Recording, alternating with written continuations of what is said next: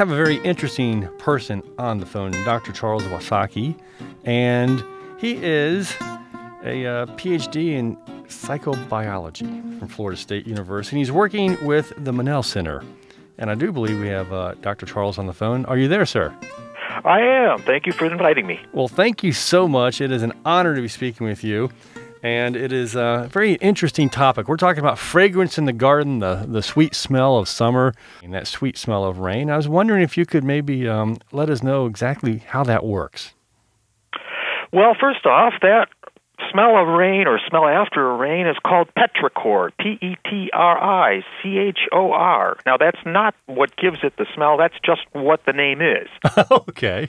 The smells typically originate from the soil, actually from bacteria in the soil. They're called actinomycetes.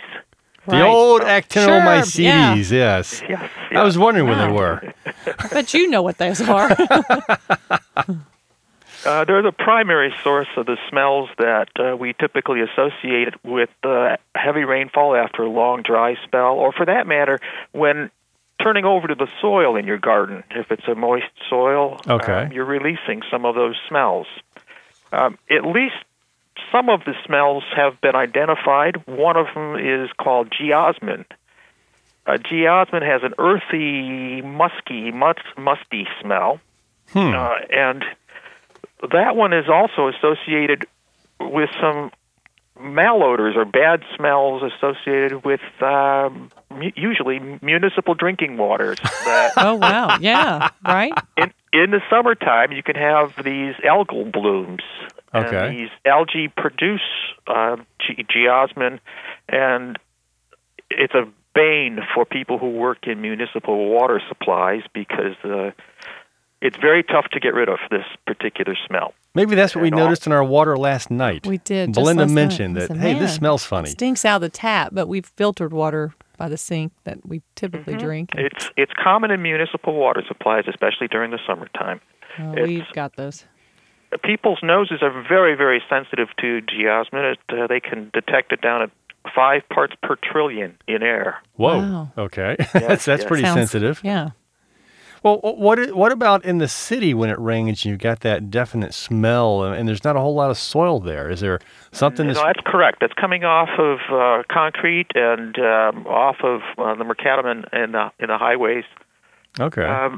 I don't know exactly what that smell is, but I certainly know it's very strong in the South. I experienced it during my 5 years in Tallahassee. Okay. Well, why is it that some people can smell things and other people can't? Because I go through these, when we work with so many flowers, we're trying to develop these beautiful scents in the garden. Someone once told me that they love the smell of Carolina jasmine. It's this yellow, blooming native plant throughout the South. And I looked at them and I said, oh, you mean the Confederate jasmine, the white one? They said, no, the yellow one. I've never smelled it. I've put my nose, my whole face buried it into the, I cannot smell a thing in Carolina jasmine, and people tell me how wonderful it smells. You bring out an excellent point, especially when it comes to garden smells, flower smells. There are these individual differences. We think that they are of genetic origin, where some people cannot experience the bloom itself. Others are delighted by that particular odor. Freesias are another flowers that some people can, some people cannot smell. These are quite profound differences when you see some people reacting to what they say is a fantastic aroma coming from the flower, and the other person next to him says there's nothing there. That's right. And then you think you're crazy. That's right.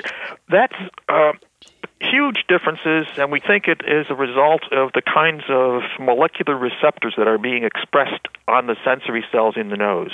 So it's just in the nose? There are different responses that people can have to different smells. For example, an individual who, as a very young child, has a wonderful walk through the summer garden and experiences the smell of roses for the very first time. That individual, as an adult, may have some wonderful experiences or some wonderful memories of what roses smelled like when he was a child. Okay. On the other hand, if the child experiences roses for the very first time at the funeral of the child's mother, as an adult, the smell of roses will have an entirely different meaning. Okay, so it's kind of a sad smell then. So Yes, yes. what about why is it when I am really putting together a great meal of crab meat and feta cheese, And it stinks so bad. Belinda just goes And crazy. I'll say, eat out outside. Get outside and eat that. I've got to go outside and eat it because it just drives her crazy. It And I stinks. must Stinks say, in here. I'm going outside. See? but why is it that some people love that smell and they look forward to it, and other people go, It's oh repulsive. my gosh, what is that? It's like foot powder. Or why is it you can eat things that you say stink and you still enjoy eating them? Well, that's I true. agree. There are some fruits in Southeast Asia, the durian fruit, for example. I don't know if you've experienced it, but for most people who have not experienced it, it is an awful smell. It's horrible. Okay. They won't go near it. In fact, in some cities in Southeast Asia, they ban them from being transported on public transportation. But there are these individual differences that are in part genetic, in part learned, in part through experiences. We acquire desires for them. I personally like the smell of skunk. I know most people don't. No, that's one nobody does. You're on your own. I've got there. a job for you, Yeah. sir. Yes, Charles, you're pretty much by yourself and the skunk. To me, Oh, even Steak would say that stinks. to me, a roadkill skunk smells like concentrated lemon juice. You know, that stuff that comes in the green bottle. Okay, you may have some issues we need to Yeah. discuss afterward. And we're going to need to see your family, Charles. You bring them with you. Well, that's That's interesting. funny because Sean can eat that stinky feta cheese. He can eat a lot of really stinky stuff. And I have had to force myself to eat things like broccoli, which stinks. It stinks the whole house up. Everybody agrees, and yet they will woof it down. And I've had to train myself to say, wow, broccoli's good for me. Just eat it. And so, Well, I love Brussels sprouts also. Yeah, that might be the stinkiest thing that we cook. Yeah. Yeah. Wow. So how did you get into studying smells and how they affect people and all that? What was your background into that? That was in the mid-1970s. I began looking at A lot of strange individual- things happened Yeah. back then. Well, exactly. I began exploring individual differences as a way to try to understand what reality is for individuals. Reality is just what we can experience through our senses. If we can't experience, it's not there. And when we have such profound individual differences, for example, an individual who was born colorblind, well, they've learned to adapt to what is reality for them, but they may not be able to experience certain greens or certain reds, depending upon what kind of color blindness they have. So the same thing occurs in the sense of smell. At the time in the 1970s, very few people were working with the sense of smell, and I thought, well, I could perhaps be a big fish in a little pond. Okay.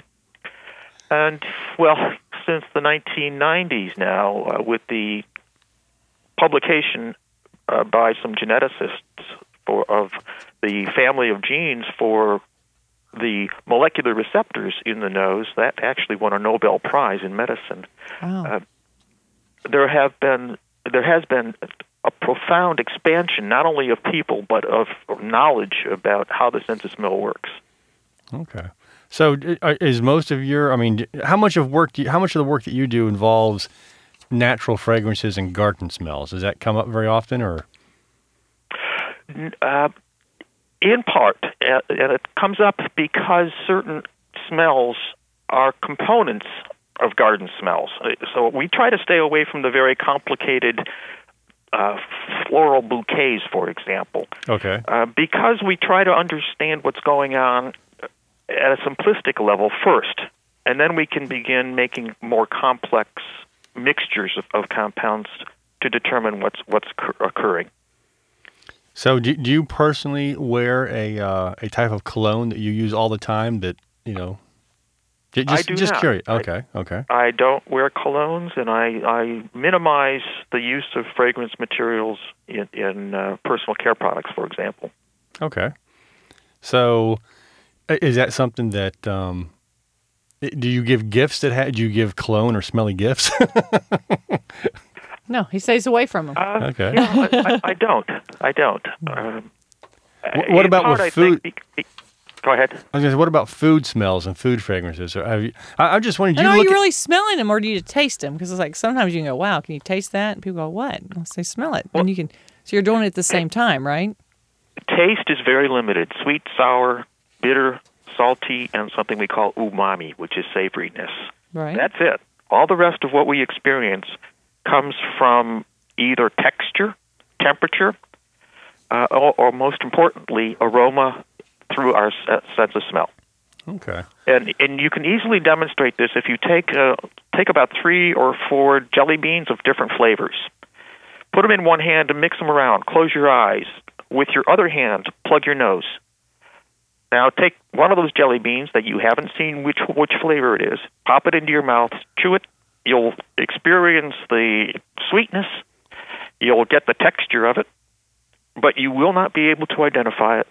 Really? Just the Swallow it and then open your nose, and well, it comes right at you. You know exactly Tangerine. which flavor you just had. that's it. Wow. Could you lose your sense of smell? I guess. I wonder if that's a sense that you could. I guess you could lose it, couldn't you? Absolutely. One of the most common ways that people lose their sense of smell is through infection, a viral infection, and that invades the sensory lining and it kills off the cells. Another very common way is through accidents. Automobile accident, a fall down a set of stairs, a fall in the bathtub. And what happens is the nerves that go from the nose to the brain are severed. And that's it. You've lost your sense of smell. Wow. That would be tragic. What about boxers? Somebody that's been hit in the nose several times, I guess, huh? That's entirely possible because they have this jello brain that moves around, and as a result, it's possible for individuals in contact sports, for example, to lose their sense of smell. Wow. Well, we're going to be putting together, as a part of the show, we're giving away a great prize, which is a children's courtyard of fragrances and smells, where it's a little patio with different herbs and all sorts of different plantings that would stay with them. There's hopscotch and tic-tac-toe worked into the patio, and then we've got plantings of mint and plantings of rosemary and pennyroyal and other plantings. So we're trying to get something set up so that we can come up with a fun place, so then later on, 20 years down the road, 30 years down the road, these kids will smell it and say, wow, that reminds me of playing out, having a great just time like out said, in the garden. Charles. Yeah, kids, the That trigger sounds their fantastic. memory. There you go. That sounds great. Well, thank you so much for your time, sir, and look forward to possibly talking to you later on as we do more work in the idea of Well, gardening and we'll for think fragrance. of you every time we see a skunk now. Well, there you go. Charles likes the smell. Oh, thank you, sir. We really appreciate your time this You're morning. most welcome. Okay, bye-bye. Thanks so much, Charles. Bye. Bye-bye. That was Dr. Charles Lasaki, the man who loves the fragrance of skunks. Smells like lemon, concentrated lemon.